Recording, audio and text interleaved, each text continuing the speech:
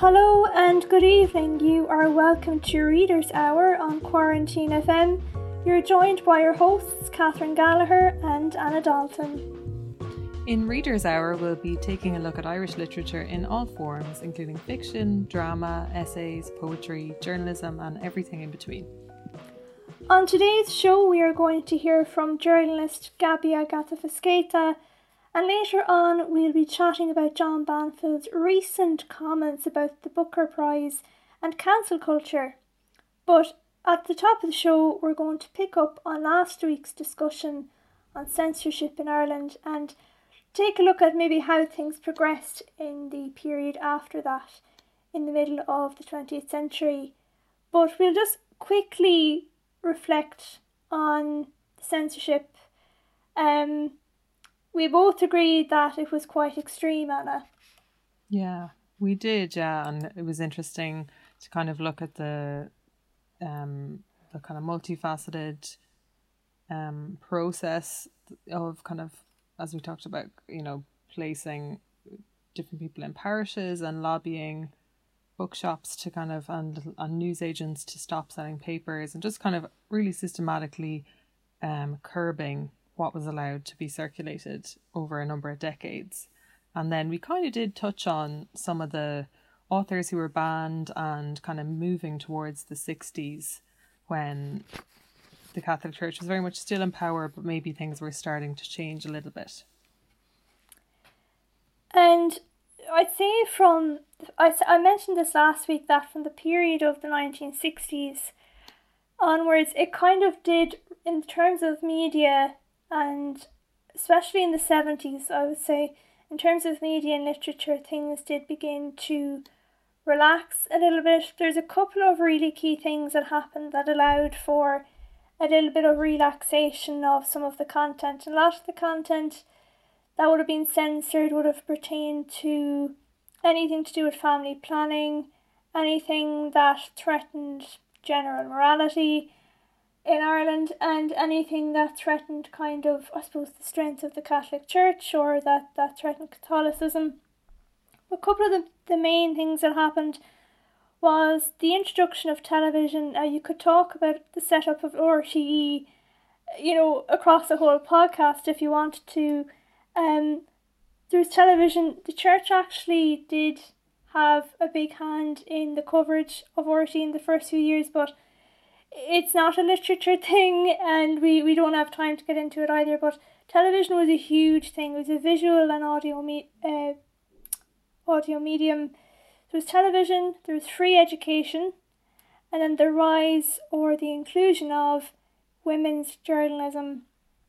And we'll get to that a little bit more in detail and how that came to be. But just to really briefly mention, there was a couple of changes made in legislation to allow for, I suppose, certain things to be talked about more freely. So in 1967, the Minister for Justice, Brian Lenihan, introduced legislation that it pretty much meant that if a book was banned, it would be banned for 12 years rather than indefinitely. Mm-hmm. So once that was enacted in 1967, that meant immediately that 5,000 books that were previously banned were taken off the censorship list, which is a lot. And then towards the end of the 1970s, then there was a couple of acts that were brought in to allow for publications to talk about or print materials on termination of pregnancy outside of the state. But, however, no publications were allowed to be published that advocated or promoted abortion. So there was some relaxation in it. So with that said, it allowed for women's issues to be talked a little bit more freely to a certain extent, although it has to be said. So the 1970s then, this relates so much to the feminist movement as well that was going on. Anna, do you if you were to synopsize maybe feminism in and around the 1970s, we think things like the Late Late Show, maybe with Gay Byrne, and those couple of iconic shows with the demonstration of the condom and stuff like that. It was huge for us for the country at the time, wasn't it? I think so, and yeah, I feel like it's such an important time, and kind of as you said, that RTE started with kind of under the thumb or under very strict regulation of the church. So the fact then that it started to change and it became a place where debate about public issues, including censorship and women's rights, kind of started to filter into it. So the Late Late Show could be a bit of a platform to start talking about those issues, which, you know, is huge. And the fact that then everybody would have watched it, you know, got everybody talking about it. So really, I think probably propelled the change. And obviously, yeah, I mean, picking up from this was happening in a lot of other countries at the time, gathering pace kind of in America, the UK, in France, in a lot of different countries, kind of a renewed vigour of women's rights, along with kind of, I suppose that was a time in kind of late 60s and 70s where there are a lot of different protest movements, you know, anti-Vietnam, off the back of the civil rights movements. There was still, you know, a lot of momentum for racial justice, and then the women's movement as well. So there was a lot of, I think, energy at the time, and some of that did seem to kind of make an influence over here in Ireland as well. One of the main movements, there was a couple of associations that were set up in Ireland by women. One of the main ones obviously was the Irish Women's Liberation Movement, and some of the key people involved in that would actually become involved in the media as well, and they would have influenced a lot of what was happening maybe inside, like newsrooms and the agendas. So that was one thing, but there was a couple of other. There was the Irish Countrywomen's Association that was set up in 1910. They advocated for like the standards of living in rural Ireland and very much took like a right to education approach. There was the Irish Housewives Association set up in 1942. They were a largely middle class group, and they focused on issues of poverty, women's welfare, and they campaigned by petitioning to the state for support. There was the Widows Association, the Women's Graduates Association, and like I said, the Irish Women's Liberation Movement, which differed quite a lot from the aforementioned associations. The Irish Women's Liberation Movement was set up in 1970. They were, like as I said, like they would have been a lot less moderate in their demands, wouldn't have been seen as socially quote unquote respectable as the other associations. They didn't petition the state directly. Instead, they tried to work in and around the media, all the different mediums that were available at the time. They took a significantly different approach, and this did make the other associations quite weary because they thought it would have received quite a lot of backlash, but it did kind of ultimately work in women's favour in the end. But the inclusion of women in newsrooms was very slow. Even in the late 1960s, women predominantly, if they were working in journalism, they would have been doing something what was called copy taking, which is where they would be on the phone to a male journalist somewhere, and the journalist would be dictating a story to the person on the phone, and they would be typing it out. That's mainly what they did for quite a long time, and to allocate the role of a journalist to a woman at that time was quite rare. And up until the end of the 1980s, in my original notes it was the 1990s, but it was the 1980s, some national titles would have still recruited through family and friends. Nepotism was alive and well you could say it still is in Ireland. Good. But there was a huge, you have to imagine a huge like male dominated network. And if you didn't have that family or friend connection, you would have socialised in the pubs and bars. Journalists, one of their stereotypes is that they're big drinkers. Because there's a lot of this kind of meeting up with sources and meeting up with other journalists and colleagues. There's that's something even when I was in college was mentioned quite a bit. So to network or to maybe get your foot in the door, you would have gone to the pubs and bars. But at that time, women were still expected to socialise in the lounge, in the women's lounge. They wouldn't have been expected to be in the bar, buying pints, with the lads. They wouldn't, that was just the norm at the time. So women had to overcome this boy club and how to get their foot in the door.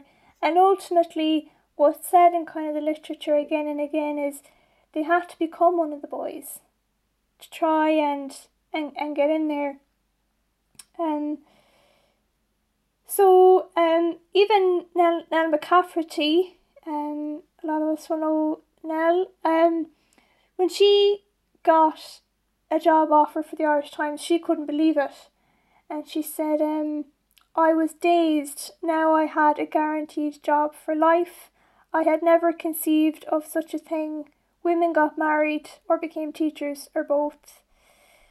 And one of the main things I think in the country was Women's First. These were the first of the women's pages in Ireland, and it was in the Irish Times. Donal Foley, the news editor for the Irish Times, was noted for having a particular awareness and just a general interest in having more women involved in the paper at the time.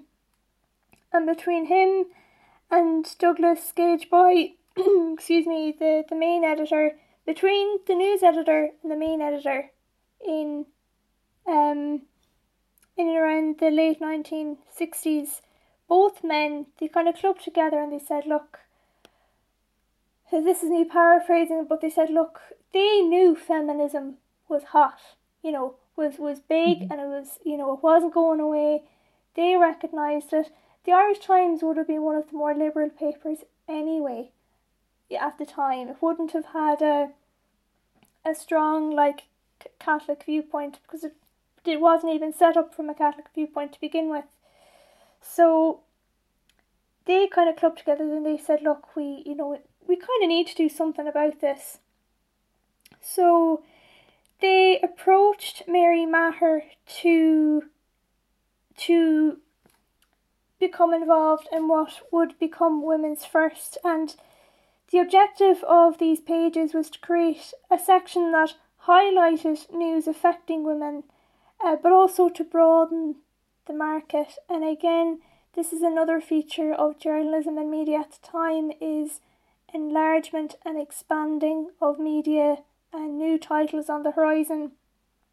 So it proved, to cut a long story short, it proved to be a huge success, and other newspapers, the Irish Press, the Irish Independent, followed suit with similar kind of women's pages. And women's pages or women's kind of content geared towards women up until that point would have been like baking or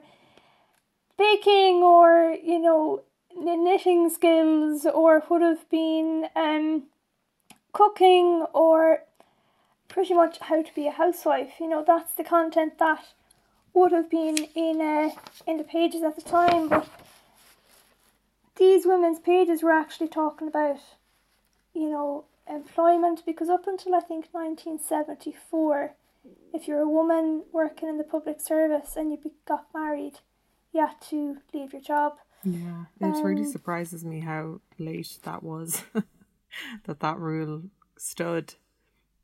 these are the kind of things that weren't talked about up until this point, like sex, marriage, employment for women, and talking about the real issues. Now, it is said that at the time that while it was a revolution in many ways, because it was, like, the feminism movement was, and it was reflected in the media, but there was, like I said, this element still of being one of the boys and having to maybe alter their practices or their behaviour, or maybe would have accepted things being said that you wouldn't accept now.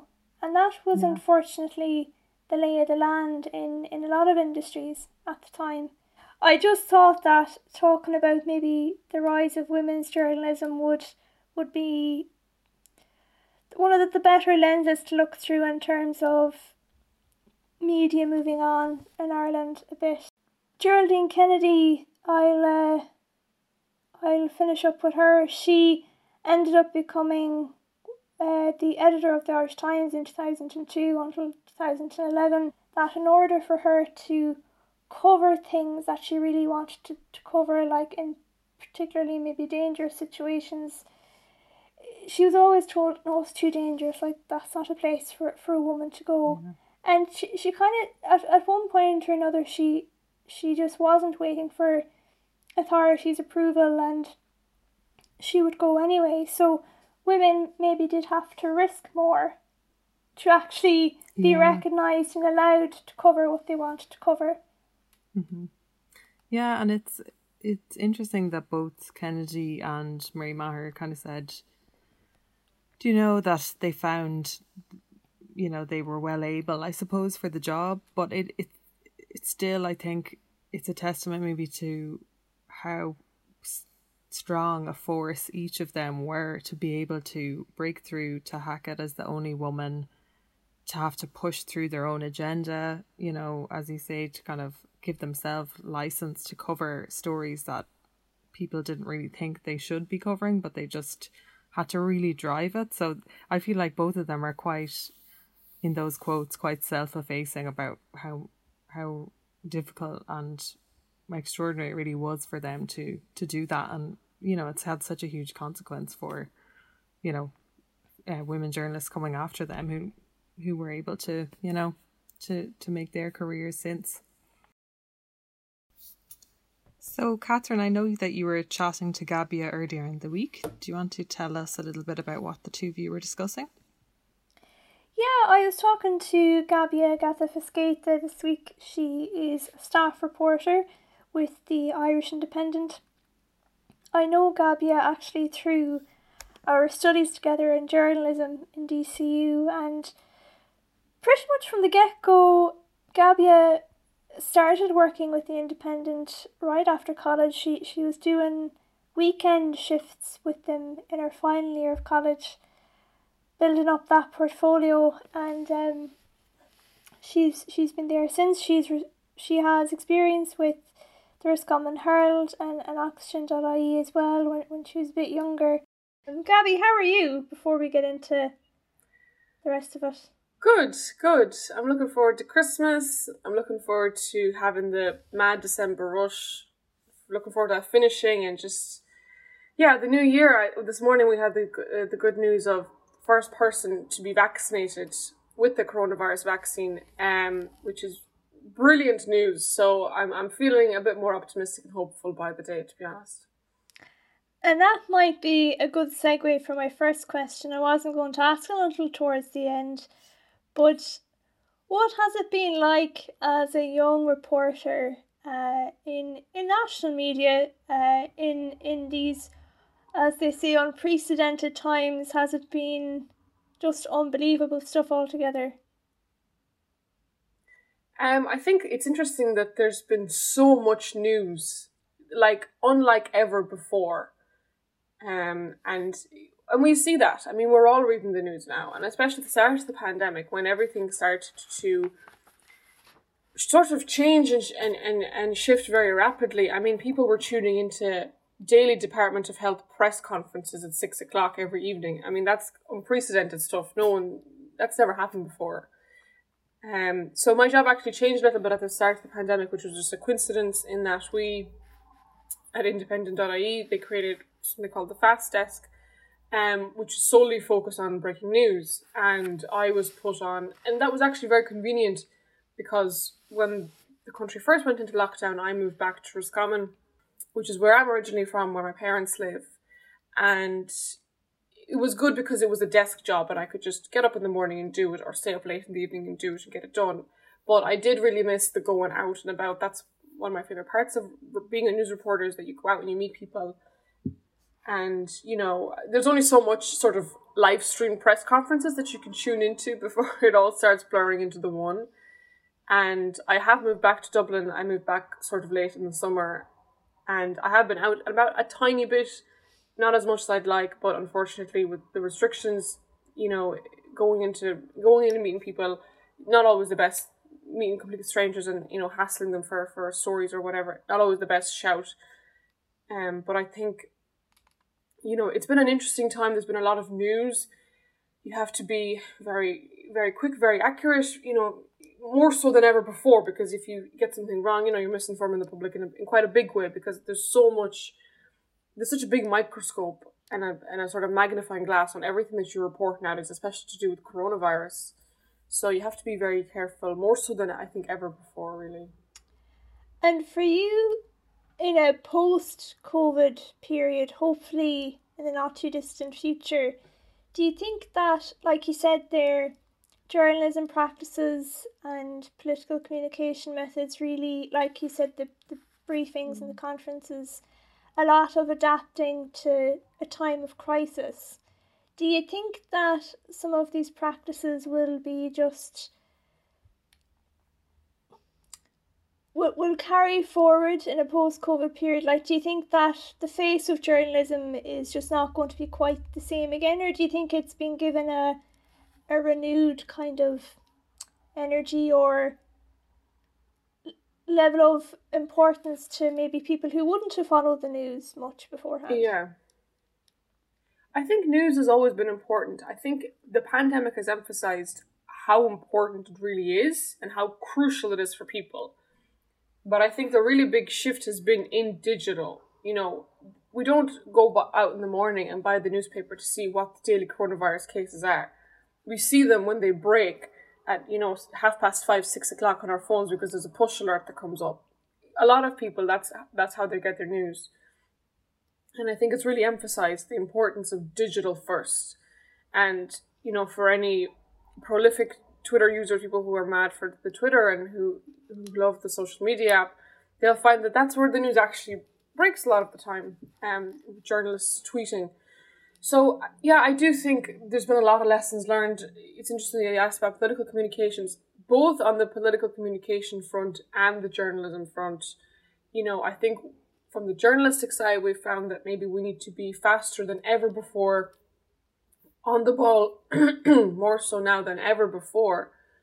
But I think from the, you know, government buildings, Leinster House side, I suppose the messaging and the tone, you know, we saw a good few interviews where politicians came out and said, well, sure, everything's a risk, you know, jumping on trampoline is a risk. You know, it's that kind of messaging that you have to be a little bit careful about. And, you know, I think a few politicians have learned the hard lessons of, you know, maybe something that you would have gotten away with before isn't really going to fly now. And you have to be very careful in how you communicate things, and to be clear and to be, I suppose, transparent with people and open with people. And if you ask questions, you know, answer them. And we saw a few coronavirus related scandals. Of course, the biggest one being Golfgate in Clifton, when we saw politicians and high-ranking members of society go to a dinner by the Oireachtas Golf Society. And that was such an interesting story because, you know, here's a clear breach of these, you know, harsh restrictions that we all have to abide by. And these higher ranking members of society, or some of them immediately apologised and resigned, like Darragh Cleary, who was the Minister for Agriculture, and some of them were less quick to do so. So I think it's interesting, it is a pandemic and it's such a huge, big story, but how it can translate in all these different scenarios and how it can ultimately teach us about Irish society and how different people react to different things. You touched there on digital first journalism, and when we were in college, like data-driven decisions and data-driven agenda setting. And for you, in the Henry Grattan building in DCU, sitting in your lectures, listening to this, did you ever think that, because I know myself personally, when I would hear about like data-driven decisions, it was such a it caused a lot of friction in my mind or tension, because it's just not maybe seemingly natural to maybe a young journalism student. You think of, well, what's newsworthy and the inverted pyramid and what's of public interest, not data-driven decisions. Yeah. But obviously, like you said, like the push notifications, the reporting on COVID and Golfgate, that's all in the public interest. What are your feelings? Did you have conflicting feelings when you were a bit younger about digital journalism, or were you indifferent to it? I think, it's very important. You said data driven. So I think it's very important to kind of make the distinguishment between data driven and data informed decisions, which I think certainly in my newsroom, we have data informed decisions, that we look at the data, we are aware of it, we know what it means, and we make conclusions based off it, but our decisions are not driven solely by what's in the data. I think in college you are taught, a certain version of how you should do reporting and how maybe you should do journalism, and it's completely valid. But when you go from one newsroom to the next, they all vary. It might be very similar in many ways, but they do vary. And the reality is, when you write a story, you want people to read it. And if it has, a headline that's not exciting, or if the story is presented in quite a boring way, for example, maybe it has like a stock image and just plain text, people are quite unlikely to read it because it's not very interesting. But if you change up the headline to make it more, for example, SEO friendly, or maybe you put an interesting quote in the headline, and it's, you have to be very careful with terms like clickbait. Of course, there is sole clickbait where, it's very obvious that the whole purpose of that headline is to get people to click on it. But there's a difference between having a clickbait headline that's completely inaccurate to the story, doesn't fit it, is there solely designed for people to click on it and generate some sort of advert revenue. And then a headline which is data informed, SEO friendly, interesting, accurate to the story, fits the story, and entices the reader to read it.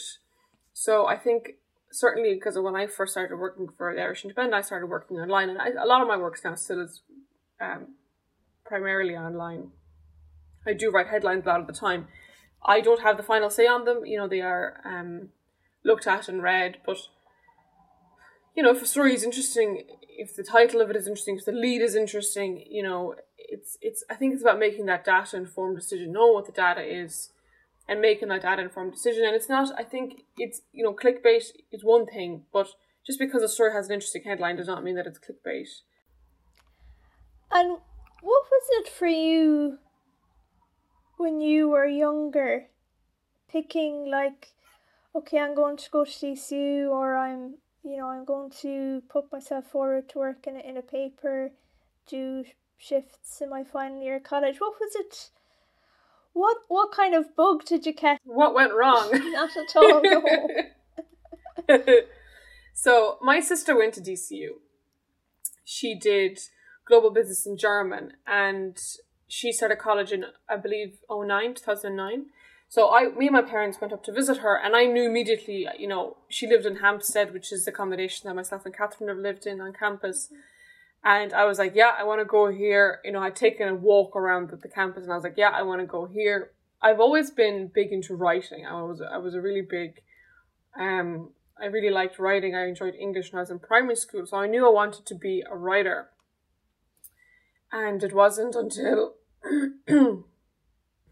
my sister went to DCU, and I looked at the courses that DCU had on offer. And I thought, okay, if I study English, I mean, that's very vague, you know, where am I going to go with that, or where would that lead me? And then the School of Communications had 3 courses, which was multimedia, communications, and journalism. And journalism sort of caught my eye, and I think I was about 12 years old when I did this big search, and I thought, okay, journalism. And I thought about journalism for a good couple of years, and the very first newspaper that I went and got some work experience in was the Roscommon Herald, which was a paper that I went on to later do a bit of work for. I sort of did work for them on and off for a good number of years. And I enjoyed it, you know. I wasn't very much into news, as you know yourself, Catherine, until very, very late in college. I mean, even final year, I think it wasn't really until I started working at the Irish Independent that I kind of started to really enjoy the news beat. I was really into writing news features and more human interest stories. I wasn't ever a really huge big fan of news, hard news. But it's a very good skill to have. It's an enjoyable skill to have, and it's something that is fun. You know, if you go out and you chase a news story, if you're doorstepping a politician, you're getting the latest line from them. It can be a very exciting job to do. And I don't know, I think it's interesting. I think I sort of grew into journalism as opposed to journalism growing on me. I think I kind of grew into it as I went along, because initially I wanted to do fashion journalism for years and years. When I was in school, when I got to college, I kind of got sick of that idea. I felt like I didn't really fit in with the very stylish, ultra cool gang of college. So I, shifted more towards the College View, which is our student paper in DCU, and I found that I really admired a lot of the reporters there. Just to name a few, I think even when I was in first year, Hayley Halpin, who now works at the Journal, I remember just thinking Hayley was just the best, because she had this big story about student accommodation in St. Pat's campus. And I remember it started off in the College View, and then it went, I think, to the Indo, and it sort of did the rounds, and it was a huge story. It was a huge scoop for her. And I remember being just like, oh my God, that's what a real journalist does, and so yeah, look, it's something that I think I really grew into, and it's interesting. I think the more I've kind of gone through the years, the more and certainly when I was in college, it really, really grew on me as I went through college. And as I did more of journalism, the more I realised I actually really quite liked it. You mentioned the student-led newspaper there, the College View, and so we were very involved in student media when we were in college, and maybe over the last few years, the student media hasn't been as well. This is across the board, so I'm not picking on any particular college, that student-led newspapers and media hasn't been as well received in the respective university communities. But how important do you think, sometimes we might forget even when we leave college, how important that we developed our skills there, and cold calling and coming together and putting together a physical paper as well, which is something I think both in you and I feel for the current journalism students around the country, that they mightn't be able to put together like a physical copy. How important do you think that a student-led publication, how important of a role that plays in the university community, but also for those media students as well? I mean, I think it's crucial, and I think it's an absolutely vital resource. I don't think it's going to surprise anybody that I say that. It is a very important learning exercise, especially for student journalists, who, I know it's different across all different universities, but, for us, as you said there, we were involved in absolutely every aspect of the newspaper. It wasn't just thinking of ideas and pitching stories and going out and reporting on those stories. It was taking the copy, sub-editing the copy, fact-checking everything in it, making sure it's correct, and then actually taking those words and translating them onto the page, putting the page together, many laborious hours in the Mac Labs, in the Henry Grattan, putting those pages together, and I remember the paper was due kind of Tuesday afternoon, and then on the Monday evening you have your big meeting with all the editors and go through and find all of the mistakes and what people like and don't like. Very, very laborious work. But it really teaches you a lot about the newspaper and how it works. I think it's very important to have, university-focused news on a university campus, especially one as big as GCU or Trinity or UCD, because a lot of things happen within that campus that, the national media might very easily miss. The local papers might not maybe know what's going on, but you're there in the middle of it all.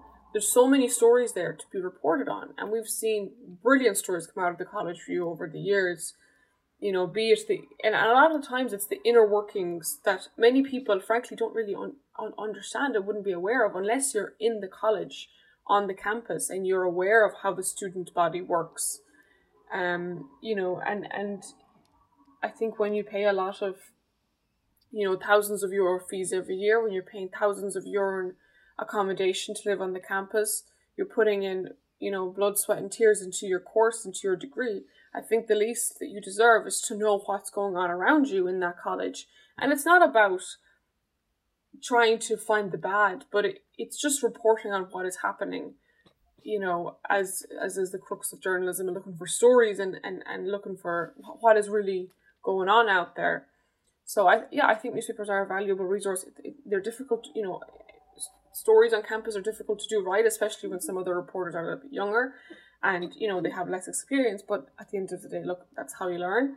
You make your mistakes, and it's how you learn. And, the end result, I think, is this really unique, handcrafted news outlet that is really, unless you have several different publications or media outlets on campus, there's really nothing quite like it. Absolutely. In terms of your own regular beats, as they say, that you have covered down through the years, one of the main ones for you was student accommodation. What have been is that something that you would still keep an eye on very much so? Or I think from speaking to you over the last few months, I think politics has really become more of a focal point for you. That's just as a friend observation. But what do you think yourself? I work as a news reporter, so I do everything. Mm-hmm. I do news stories, I do Dublin stories, I do showbiz stories, I do political. It's very hard to avoid politics because it's intertwined into literally everything. I cover crime as well. I've covered a couple of murder stories, and they're kind of hard to get away from. So you do a bit of everything. The work is very, very varied. There have been certain stories that I've come back to over the years and the months, and yes, student accommodation was one of them. That was kind of a really big focal point for me in August 2019, when I uncovered that every single university had hiked costs for accommodation for the coming academic year, and that sort of dominated the news agenda for the week or so. And then back in September, I also did a spread on, I suppose, COVID and student accommodation, and a lot of these private student accommodation residences that are quite expensive compared to regular student accommodation. They're really struggling, and they're seeing their bookings fall. So yeah, student accommodation is always something to keep my eye on. I think in terms of Dublin, it's a part of the landscape almost of the city, so it's very hard to ignore. Politics I do enjoy because it's an interesting world, that world of politics, and it's something that I think really I didn't follow it in that much excruciating detail before I started working in a newsroom, but now it's hard to avoid, and you find yourself, you're automatically listening to the radio in the morning, you're keeping an eye out for those big interviews. Just yesterday we had Sinn Féin's Mary Lou McDonald, who was on Claire Byrne, and it set the agenda for the day, and I found myself even listening to that in the evening because I missed it in the morning. So it's hard to, you just want to hear, you want to hear what goes on, and you want to catch up. And some of the challenges of being a reporter, again, another thing that came up for us in college, I remember, was like having your own personal brand, and that means just having your own Twitter account. One thing I've noticed now, it's always been a thread, it's always been something that's been brought up, but I've noticed some journalists saying it a bit more often recently. I saw Fergal Bowers said something along the lines of it, Jennifer Bray from the Irish Times, just alluding to the fact that, you know, they're doing their job and they're seemingly getting a lot of just abuse for reporting on what they are reporting on, whether it's COVID. I think the Jennifer Bray story, I think, was to do with Sinn Féin. I think. Yeah. Is that something that can be potentially be a huge turn off for people in the business? Well, it's interesting because I actually don't get that much online hate. Either I don't see it and I'm delusional enough to not click on see other replies under my tweets, or I don't pass any heed of it. Maybe it's out there, maybe I just haven't seen it, maybe... I suppose you have to remember the certain stories that you do, and when you take a website such as Twitter, or I call it a hell site, because I think it can be such a cesspit of negativity and people taking things to the extreme, and it's an echo chamber as well. You have to remember it's a very small number of people really that are on Twitter, and it's a certain cohort, and they create this echo chamber of the exact same ideas. But if you go out onto the street, you talk to people, that might not be their views and their opinions at all. So you have to be, I really try, and I have to look at Twitter because I'll wear a lot of news breaks and I have to look at it. But the negativity comes from certain stories. So if you're a political reporter, it's absolutely inevitable that you're going to get hate from, if you write a negative story about Sinn Féin, you're going to get people from, you're going to get one kind of abuse if you write a negative story about Fine Gael. You're going to get another kind of abuse if you write a negative story about Fianna Fáil. You're going to get another kind of abuse. And people say, well, you're so anti this or you're so anti that. And it's like, well, I'm just reporting what's happening out there. And I report, sometimes you write negative stories across all parties, and it doesn't mean that you're biased. You're just doing your job at the end of the day. And I think when it comes to coronavirus and that kind of reporting, people, I know I don't tweet any of my COVID stories really anymore, but people can be very quick to jump and say, that's so negative and that's so... And it's, look, I'm just doing my job here. I think you have to be very aware. If you're on Twitter, I really try and think really ultra hard before I tweet. I have made a couple of mistakes in the past. I've always been very careful what I tweet. I've still made a few mistakes where I've had to go back and delete the tweet and say, I'm sorry, I shouldn't have tweeted that. And it happens to everybody, and that's just the reality of it. But if you're on Twitter, if your quote-unquote brand as a journalist is on Twitter, you have to be very careful about the things that you say, the things that you put out there. It's kind of funny because I think, what do you get out of being negative towards a reporter? And if I see something that I disagree with on Twitter, the last thing that I want to do is engage with it. So, yeah, unfortunately, if you're a journalist, it's a good idea for you to have a Twitter, but I think you have to be very careful in how you go about it and put a lot of thought into it. And I always say, just think twice, 3, 4 times before you press send on that tweet. And just the last question for you, Gabia, today. I suppose it alludes to something that I asked you at the start, but one of the things about journalism that has been said is the barriers to it are, there's long hours, you have to be very flexible, just the long hours in particular, late nights or really early mornings, shift work, maybe if you're shift work like yourself, or if you're working in broadcasting. We're doing this over Zoom. We're doing this interview over Zoom. Do you think there'll be a bit more flexibility, or do you think it'll just, in terms of reporting, when it's safe enough to do so, that it might snap back and there'll be the doorstep interviews again? I think there will be a lot more flexibility from working from home, because I think a lot of companies that publish newspapers have realised, do you know what? We're paying millions and millions of euro in rent for these offices when actually we don't need them at all. I think it's inevitable that we're going to see offices reduce in size. And I think, yeah, absolutely, people are going to be given the option, look, do you want to stay working from home? Is that what you like? Maybe you'll be in work maybe 2 days a week. Maybe all of your meetings will be all in the one day and you've a hectic day of meetings and then you go home and you don't rock up again for another week.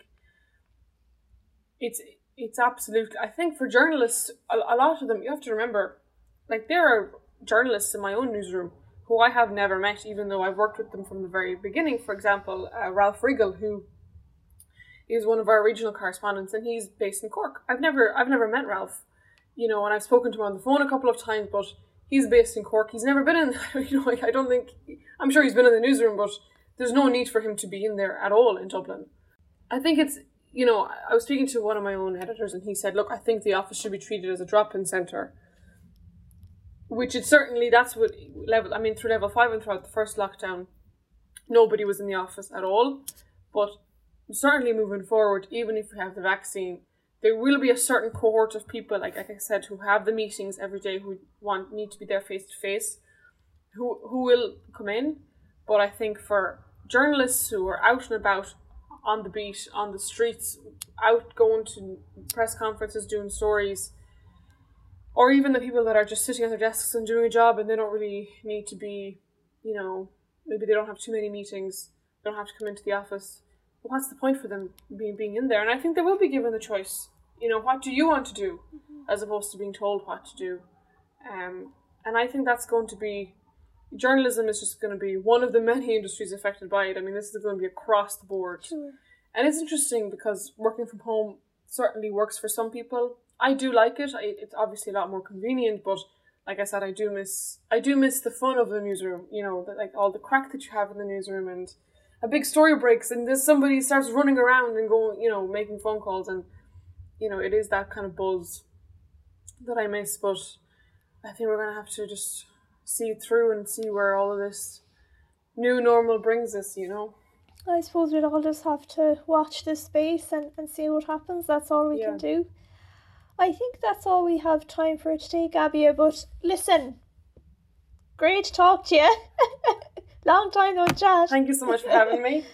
It was great to have you on, and absolutely watch this space, not only for the country, but I think for you as well going forward. I'm personally really excited to see where you end up and what heights you set yourself to over the next while. So listen, thank you so much. Thank you, Catherine. I really appreciate it. So thank you to Gabia for talking to me this week. And if you want to keep tabs on Gabia for whatever reason, if you want to keep up to date with her work, she is on Twitter at Gabby Says Hey. So it's GABY Says Hey. But more often than not, you'll probably see her on the front page of The Independent. She's a piece there today. So more often than not, you'll see her byline in a shop near you. And just for the final part of the show, we're going to have a brief chat about John Banville's recent controversial comments about the Booker Prize. Now, you might have to fasten your seatbelts maybe for this one. Anna, what did he say? Yeah, well, I think possibly a few people have seen this, and it's actually really not the first time John Banville's got himself in hot water with some controversial comments, but he was at it again last week. So basically he was being interviewed, I think, at a literary festival, and he brought up, could I win the Booker Prize now as a straight white man?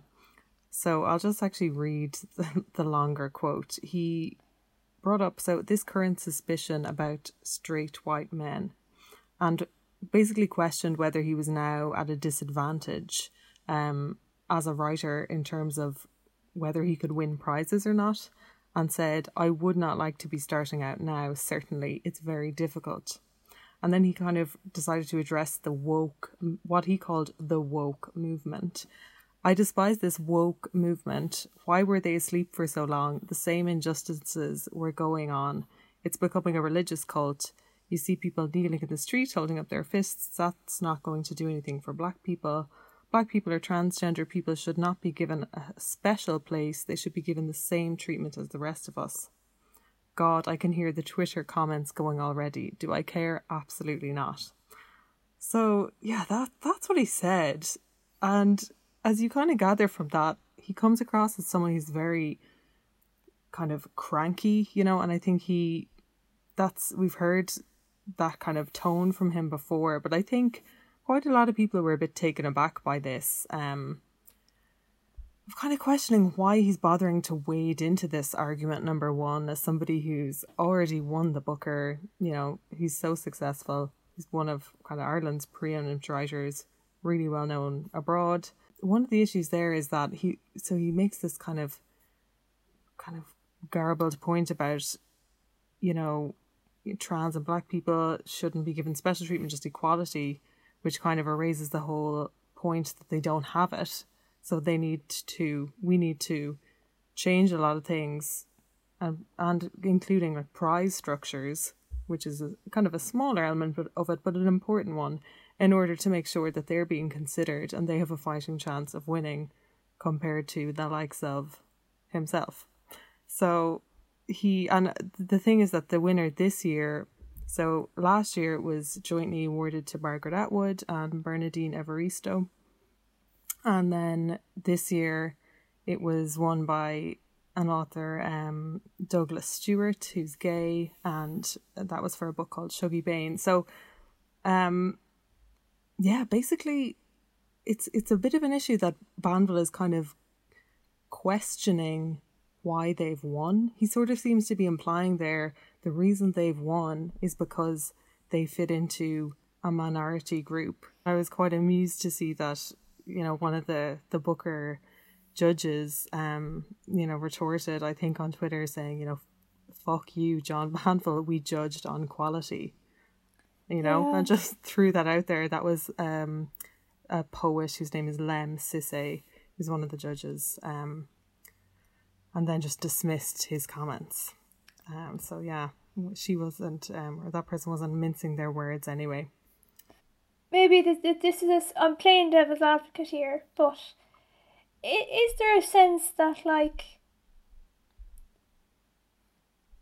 established, successful writers see a new generation coming, and do like he like, by the sounds of Banville, he sounds threatened.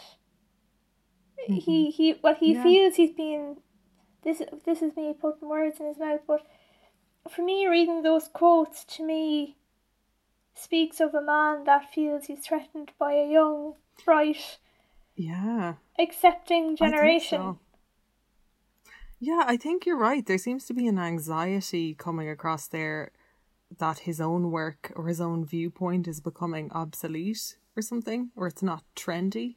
But I just think that's so disingenuous because, you know, as a powerful white man, his opinion will always be heard more than other people's. And his writing, you know, he's so commercially as well successful as well as really well regarded. Say things like him saying, I despise this woke movement. And when people talk about that woke movement, and they use air quotes and they're really condescending about it when we're talking about a huge array of, you know, of different movements really, you know, that have been going on for a long time, you know, about minority rights, Black rights, trans rights, you know, queer rights. So it's just, I don't really understand why people lump it all together into this one idea of woke and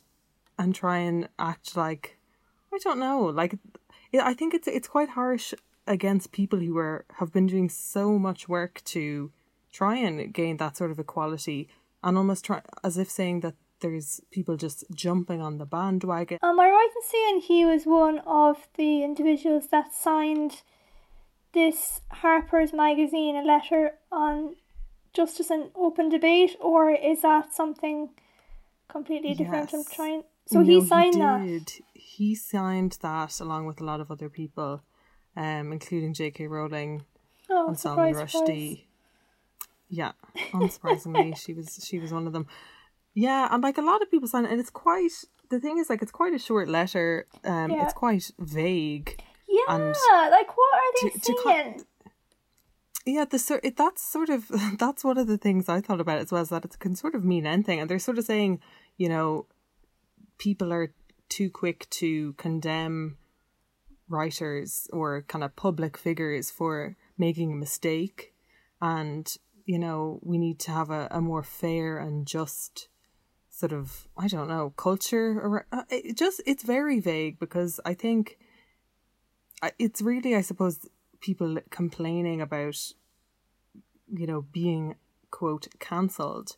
But I think that word is thrown around so much when, you know, I feel like when you're a public figure, you do have to accept a certain amount of, you know, critique for things that you say. So the likes of J.K. Rowling, you know, well, that's a whole other issue, and we don't really have time to get into that whole thing today, so we won't. But I agree with you that the letter was incredibly vague, and I feel, just the last point I'll make on it, that they mention like the far right a few times in it, or a couple of times.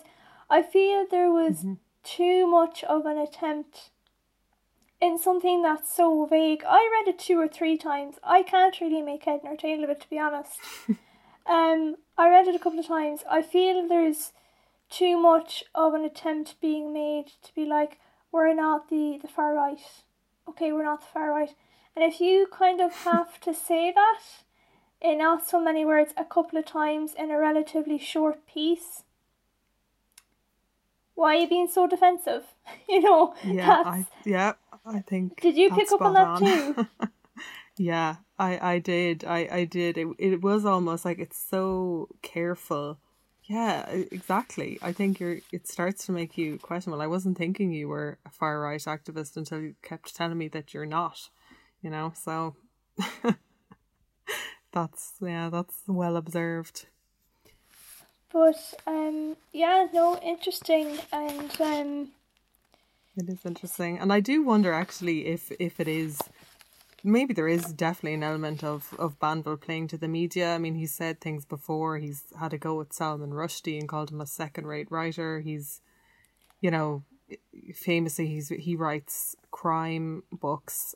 I think formerly under a pen name, but now I think the latest one came out under his own name. But he used to publish under the pseudonym Benjamin Black, and then he kind of was very flippantly just said, "Oh yeah, I can kind of, you know, write one of those in no time." You know, it's not, almost as if like it's not real writing, and offended a load of people, you know, who what they write is crime and that's their creative endeavor. And he's kind of saying, oh, it's not the real serious stuff. So he often comes out with these things, and maybe he is just looking to get a bit of airtime.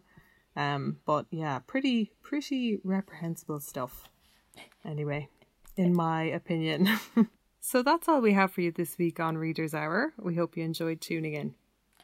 don't forget you can find us on Twitter at Reader's Hour, and you can get in touch via email readershour@gmail.com. As always, we will be sharing links later where you can listen back wherever you catch your podcasts. So don't be afraid to spread the word. Yeah, and mind yourselves, take care, enjoy your Saturday, and we'll be talking to you again next weekend.